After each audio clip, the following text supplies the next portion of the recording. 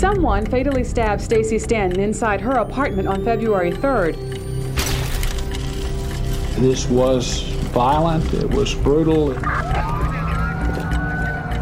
On February 3rd, 1990, someone brutally murdered 28-year-old Stacey Stanton inside of her second-story apartment in North Carolina, then cleaned up and disappeared. Residents of Manteo have lived in fear.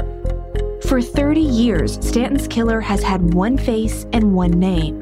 North Carolina investigators and Manteo police believe that someone is Clifton Spencer. But his prejudice... They absolutely had tunnel vision that it was the black man who killed the white woman. Keeping an innocent man convicted. They even know now, some of them old Skogies or them old good old boys, they know this man didn't do that. And covering up more than one crime. I feel bad for that guy. I just really seriously don't think he did that. This is Counterclock, the investigation into the murder of Stacey Stanton. I'm your host, Delia D'Ambra.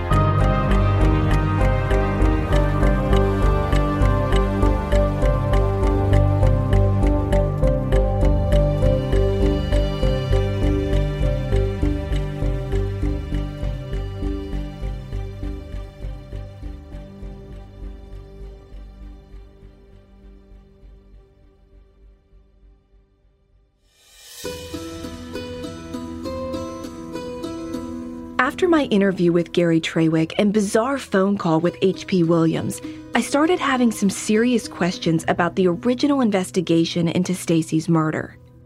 The more people I interviewed, the more things just seemed off about pretty much everything.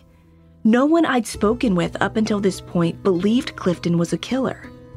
And it wasn't just Clifton's friends who were expressing this. The people that now had second thoughts and maybe expressed doubt included a former Superior Court judge and the prior district attorney. Obviously, Clifton denies he's guilty, despite taking the plea deal. Because his interviews so far in this show have been on the phone, you may be thinking he's still incarcerated, but he's not. He was paroled in 2007 after serving 17 years of his life sentence. He's a free man now, 61 years old, and a convicted felon for second-degree murder. Once he got out of prison, he sort of disappeared.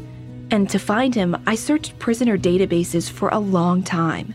Welcome to the North Carolina Post-Release Supervision and Parole Commission. I also pestered the state's parole commission.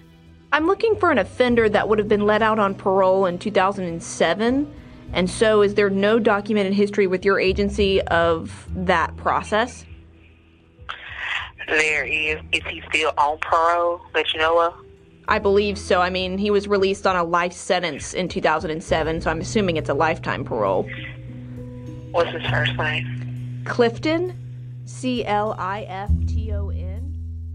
Eugene is his... When I finally got a telephone number for him, I called him earlier this year, and he agreed to speak with me when he learned how much research I'd done on this case. Our interviews are recorded over the phone because Clifton's an interstate truck driver, and he's never in one place for very long. We've talked a lot during his stretches on the road. I've always liked to travel. I was a truck driver in the Army, so I decided to start driving truck again. Just being in this truck by myself, it really does gives me a whole lot of peace of mind. I think mostly what it does for me is it gives me a lot of peace just to be, sometimes just to have the privacy of my own self. And what I mean by that is, in the system, you are never alone. You know, it's always someone around you 24/7. It's either other inmates or either the guards or whatever. Some people may say it's something like being a bit institutionalized, but I look at it as a standpoint of being able to reflect on today, what's been going on in my life for that particular day. He has 2 ex-wives and an adult daughter who lives in Germany. To this day, he says they're still rebuilding their relationship. My daughter was 3 years old when I went in. She was 27. Let's see. When I saw her again, she was 23, 24. But I didn't think I was staying there as long as I did, by no means. I was probably locked up around probably about 17 years, and I spent most of that time probably in Lillington, North Carolina, at Hornet Correctional. What was the makeup of that prison? That prison, it was crowded. It has a huge sex offender population there as well, because they have the schools for the sex offenders there. Clifton says he's not a murderer, but admits that he made a lot of bad lifestyle choices in 1990, which made him an easy target to put the blame on.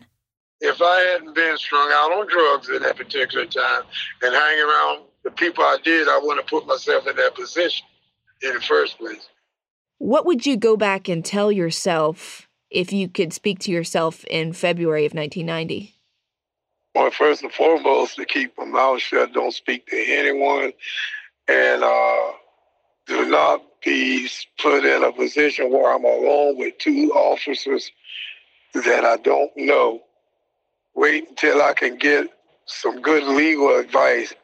From the time that I was arrested for this charge, I made a promise to myself and with God that all the things that transpired in my life that put me in this position, I would never do them again, and I haven't.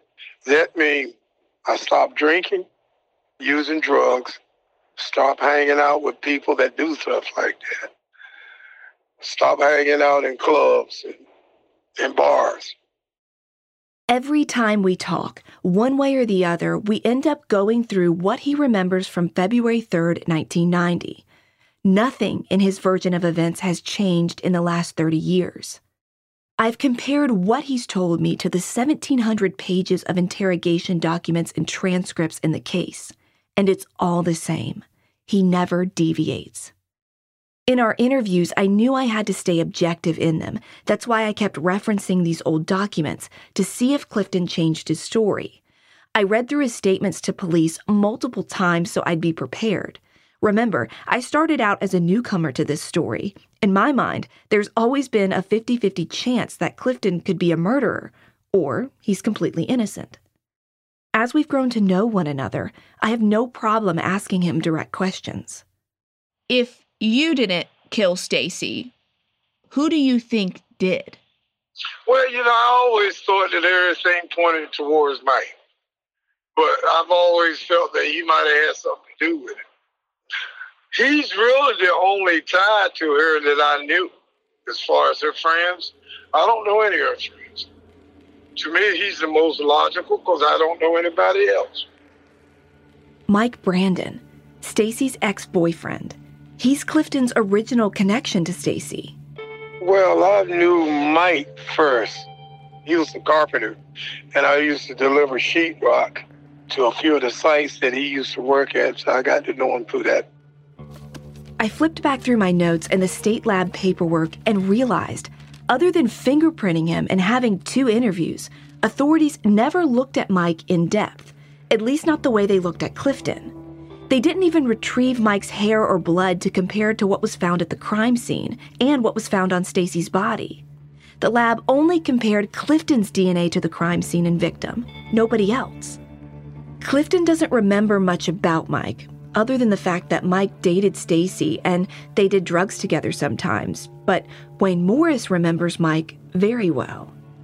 Mike, I never liked that cat. Every time I saw that cat, it was just something about this dude, And I know he had some racism in him because, I've seen some guys getting ready to tighten him up plenty of times. When they first mentioned that this guy used to mess with Stacey, I said, man, that's who killed that girl. Wayne says Mike's crowd always hung out in the downtown Manio bars, where Wayne says those who were black just didn't go, except Clifton. Clifton went wherever he wanted. I didn't party with Cliff per se. He'd come by my house sometime, we get high together, whatever, but going out to party with him, I didn't ever do it. He always partied downtown. I wanted to learn more about Mike, so I circled back to the stack of documents that included his statements to investigators. I needed to get a clearer picture of what exactly happened at the Green Dolphin Pub in the hours before Stacey's murder, particularly between Mike, Stacey, and Clifton. In the weeks between the murder and Clifton's arrest, the SBI and Manio police took a lot of statements from different people who were in and out of the bar that night. And these witnesses were a cast of characters, to say the least. First, there was Stacey, who got there between 4:30 and 5 o'clock. Then she left briefly to go to the diner next door and eventually returned to the bar between 5:30 and 6. She was said to be drinking wine coolers and hanging out for another hour or two, but eventually left upset about Mike. As we know, Mike was there too, and he said he arrived between 5:30 and 6. Patty Rowe, his new girlfriend, was already there and hung out with Mike when he arrived. Then there's a set of siblings, David and Joni Newman. Joni and David frequented the pub and knew pretty much everyone inside. Here's their memories of what transpired that night. That night we were all down at the bar, the Green Dolphin. Me and Mike and Patty and Stacey was there and Cliff Spencer was there, and went into the pool room to start shooting pool, and Mike Brandon and I forget the other guy's name, the guy that they charged with the murder. Clifton Spencer, they were in the pool room standing up against the wall. Well, I overheard them talking about going to smoke crack. As the night went on, Joni and David knew that Mike, Patty, and Stacey all being in the same place was going to cause problems, because it was well known that drama between the three of them in the small town had reached an entirely new level.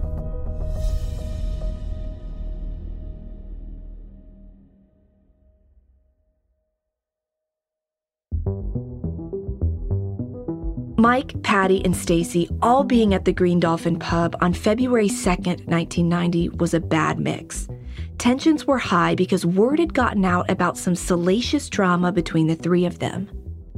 Patty was with Mike, and Mike was dating both of them at the time. And Patty was pregnant.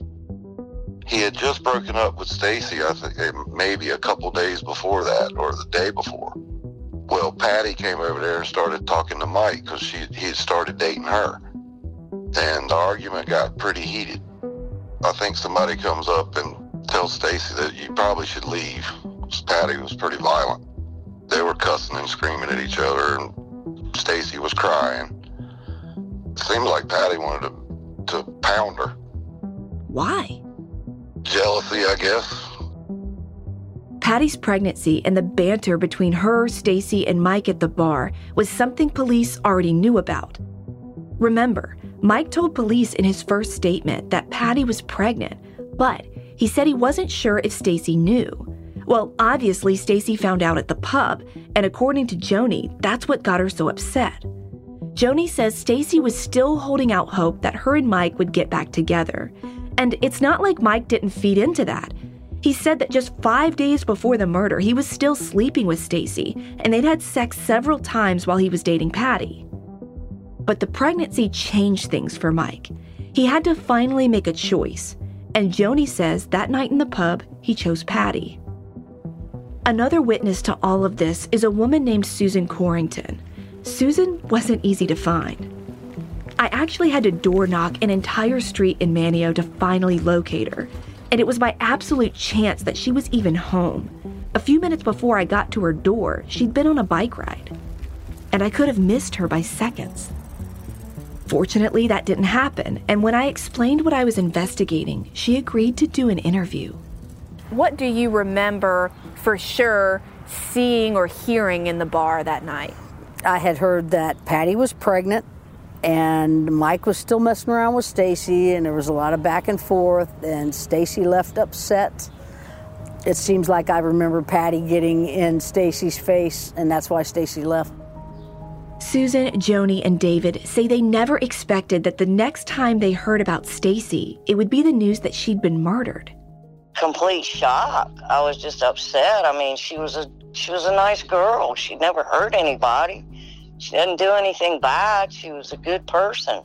I just couldn't believe somebody would do something like that. When you found out the way Stacey had been killed, what did you think? Well, it had to be extremely personal. It did seem like for you to have that much rage on someone that you wouldn't just do that randomly. That would be something that, you had to have a lot of heart in it to spend the time and the effort that was involved in killing her the way she was. Probably one of the best witnesses in the bar on the night of February 2nd is a woman named Barbara Jean McGinnis. FBI agents and Chief Steve Day interviewed her on February 6th, the Tuesday after the murder.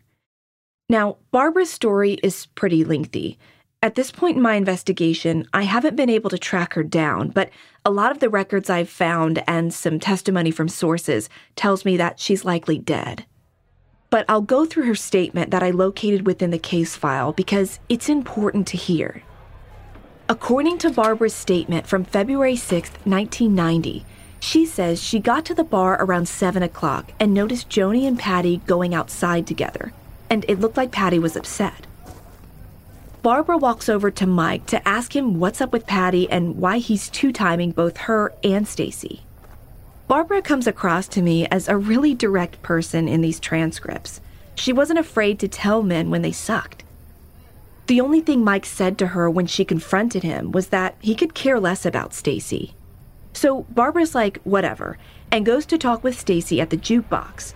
And right away it's clear to her that Stacey is upset because she grabs her arm and leads Barbara to the bathroom to vent.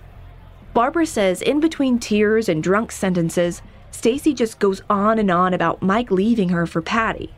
Once again, Barbara is blunt, and she tells Stacey to forget Mike. He's a cheater and not worth her time. But Stacey just keeps on about Mike and how much she loves him, despite the fact that she says Mike hits her sometimes. Now, this really gets Barbara fired up, and she tells Stacey again to forget Mike. He's trash, and she deserves better. The two of them go back out into the bar, and the next thing Barbara knows, Stacey is grabbing her case of wine coolers and leaving. That's when Barbara says she started hollering at Mike and most of the men in the bar for letting Stacey take off in such a vulnerable state, not even caring if she drove drunk. One of those men getting Barbara's verbal wrath is a guy named Richard Fugate. Now, Richard is the man who I mentioned earlier this season. He actually left the bar shortly after Stacey, and he's the guy Clifton remembers being at Stacey's apartment when he was there.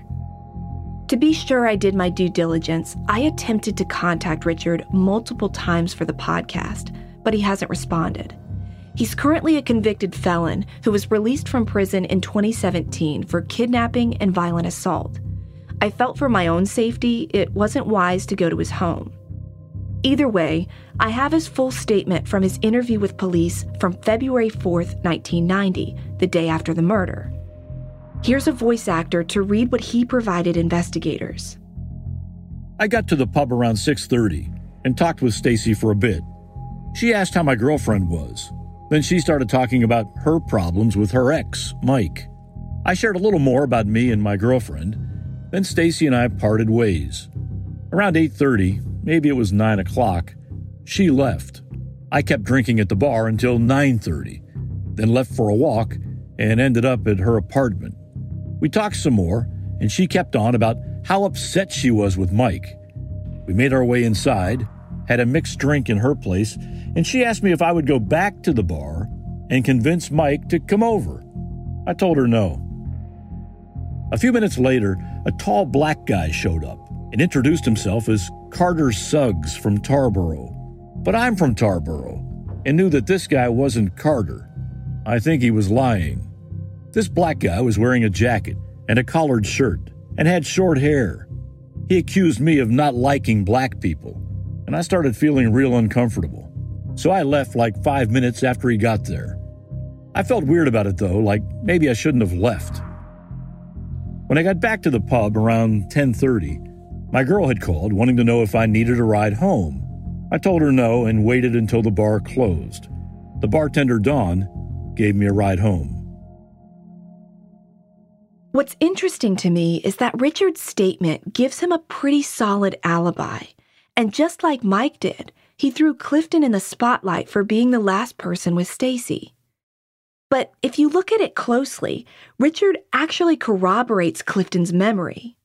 Clifton said in his interrogation that he was inside Stacey's apartment drinking with her and a white guy. This is accurate because Richard says the same thing. Richard also states that when he left, Clifton and Stacey would have been alone for a period of time in her apartment, which again matches Clifton's version of events. So there's nothing about what Richard says that makes Clifton look like a liar about the sequence of events.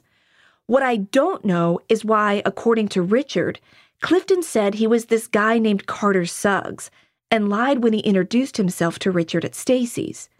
The only thing I could find that may explain this is that maybe Clifton knew Richard knew the real Carter Suggs and was just trying to pull a prank on Richard.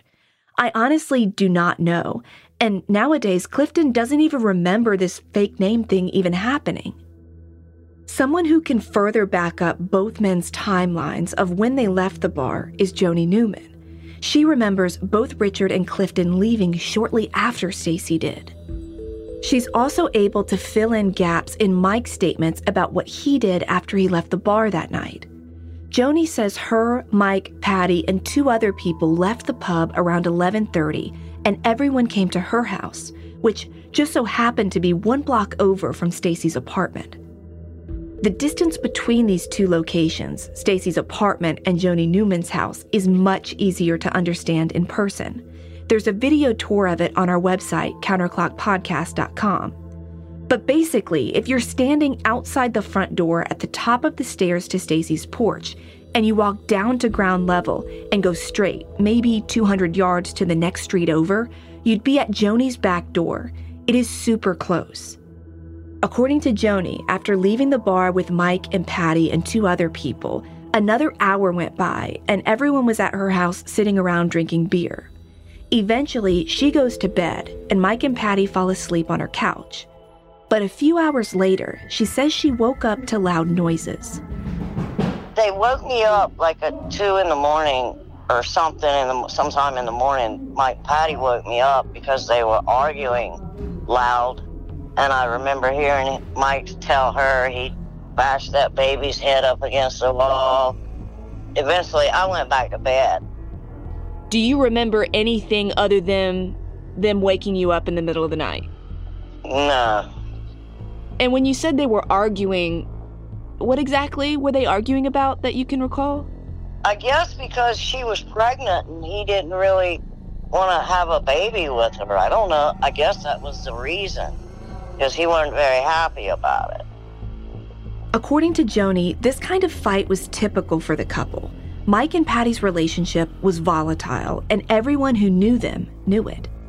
Mike had a very good tendency to have anger issues. I mean, he grew up mostly in prison, so that was how he was.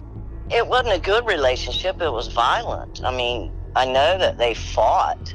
So it wasn't a good relationship. She drank, and if she was out drinking and somebody said something she didn't like or whatever, she would fight. She wouldn't hesitate to not. She wouldn't walk away. Here's Susan Corrington again. She was an extremely volatile person, and getting physical with people was her method of dealing with that. And I knew that from the past and after that. I saw it happen kind of regularly. She was somebody that went after drinking a lot and whatever other things she had going on, she had a switch that would flip. What's interesting is that both Susan and Joni say that they remember the public fights like this between Mike and Patty dropped off after Stacey's murder. It seemed like, to them at least, that Mike and Patty were conscious not to draw attention to themselves. What was Patty like through all of this? Quiet. Patty was quiet. But the couple didn't quite go into hiding either. They actually attended a police press conference the Monday after the murder. I was able to find old news footage of the presser from WAVY TV. Several neighbors and friends decided to attend Monday's briefing. And wouldn't you know it, front and center are Mike, Patty, and Joni. They and a few others, including the pub's owner, are crowded into Manio Town Hall's small conference room. Joni even spoke on camera with the reporter about the police investigation that was going on. I just don't think they're telling everything they know. And I understand they have to, I guess, keep it closed on everything, but it's just hard. I asked Joni if she remembered that interview. What led you to go and be there at that press conference? I don't know why I went. I can't remember that, honestly. I just wanted to know why, who did this? Why would somebody do that? In the footage, Mike Brandon also gives a quick soundbite to the reporter. Stacey loved everybody. Stacey, she never met an enemy. There was also one other guy included in the news footage, and his name is Ray. I knew that because in the video, he's wearing a mechanic shirt with a name tag on the left breast pocket that says Ray. Here's what he said to the news. I just feel like I have my few words to say in all this. It came across like he knew Stacey, but what he said wasn't very personal. He said, quote, "I just feel like I have my few words to say in all of this," end quote. But what did that mean? I showed Ray's picture to Susan Corrington, and she identified him as Patty's younger brother. That's Patty's little brother, Ray, yes. That's when I pumped the brakes. Why in the world was the group of people at this press conference made up of Stacey's ex-boyfriend, his new pregnant girlfriend, his new pregnant girlfriend's brother, and a bar owner? That didn't seem like a group of people you'd typically see gathered in a setting like that. Normally, you'd expect to see Stacey's grieving family or close friends at a press conference like this, not people she had serious problems with. What's even more crazy is the longer I stared at this footage, playing it forwards and backwards on repeat, I couldn't help but notice something strange about Mike. Something that just seemed completely not right.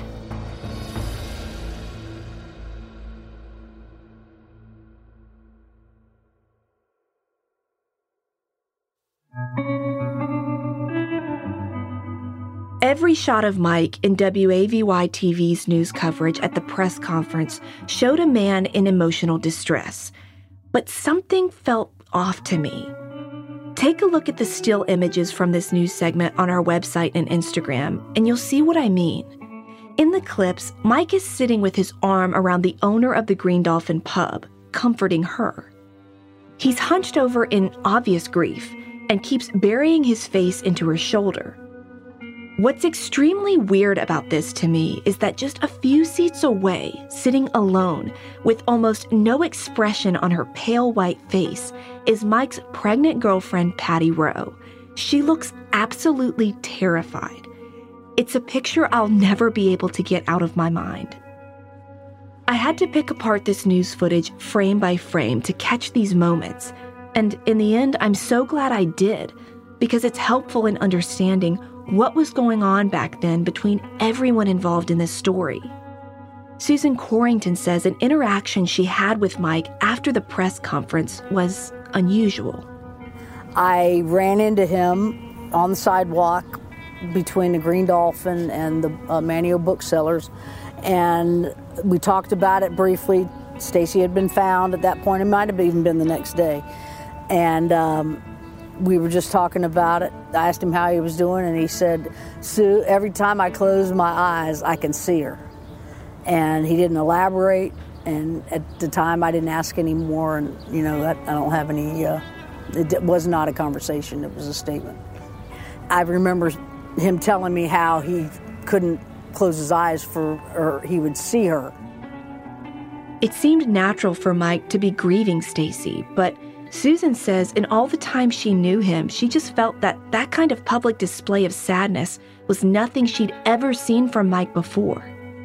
I asked Joni how she remembered Mike or Patty behaving after the crime. Did Patty or Mike ever talk about this again after? Not really. I mean, he always said he didn't have anything to do with it, but he didn't really discuss it a whole lot in depth, It was just a strange time. Do you remember ever being interviewed by the police after the crime? Yeah. I remember the guy was taking me to the police station, which was on Airport Road at the time. And it was the chief of police at the time, and he said to me that he wished he'd have done certain things that he didn't do. And I was thinking, well, it's your freaking job to know what to do, you know? And that's when Joni said something to me she remembered from the morning of February 3rd, something she doesn't think the police asked her about back in 1990. Mike wasn't there when I got up, but Patty was. Mike ended up calling my house, and he was downtown at the restaurant that was downtown at that time, and wanted to borrow my truck that day. You know, he was trying to get me awake because he knew that I had to drive for my brother-in-law that day. And I think that's what he did, was call me to make sure I was awake and to see if he could borrow the truck. And when I got up the next morning, Patty had the same clothes on, and she was not bloody or nothing like that, you know? What about Mike? Mike, I don't think he had the same hoodie on. I thought he had a different shirt on. The next morning? Yeah, because when I got up, like I said, he was gone already. And he came back after, I don't know, after I woke up and talked to him, he come back and got the truck. What Joni remembers Mike said he did at Stacey's before calling her that morning changed everything I thought I knew about the timeline of this case. He had said that he had taken the Coastland Times up to her front door and laid it on the step or some shit like that, and excuse my language. And I couldn't understand why he would do that and not go in, because he knew how to get in without having a key. How was that? I have no idea. I just know that I remember that he knew how to get in her house without having a key. Next time on Counterclock, I'll break down a completely new sequence of events leading up to Stacey's murder and explain why Mike Brandon suddenly became someone I wanted to know more about. Mike called down there and he said, come by and see me. And I was like, all right, whatever, you know. And he said, if you don't, I'll do to you what I did to her.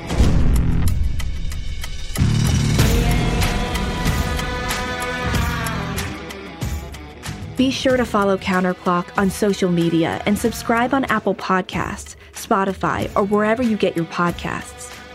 Counterclock is an AudioChuck original show. Ashley Flowers is the executive producer, and all reporting and hosting is done by me, Delia D'Ambra.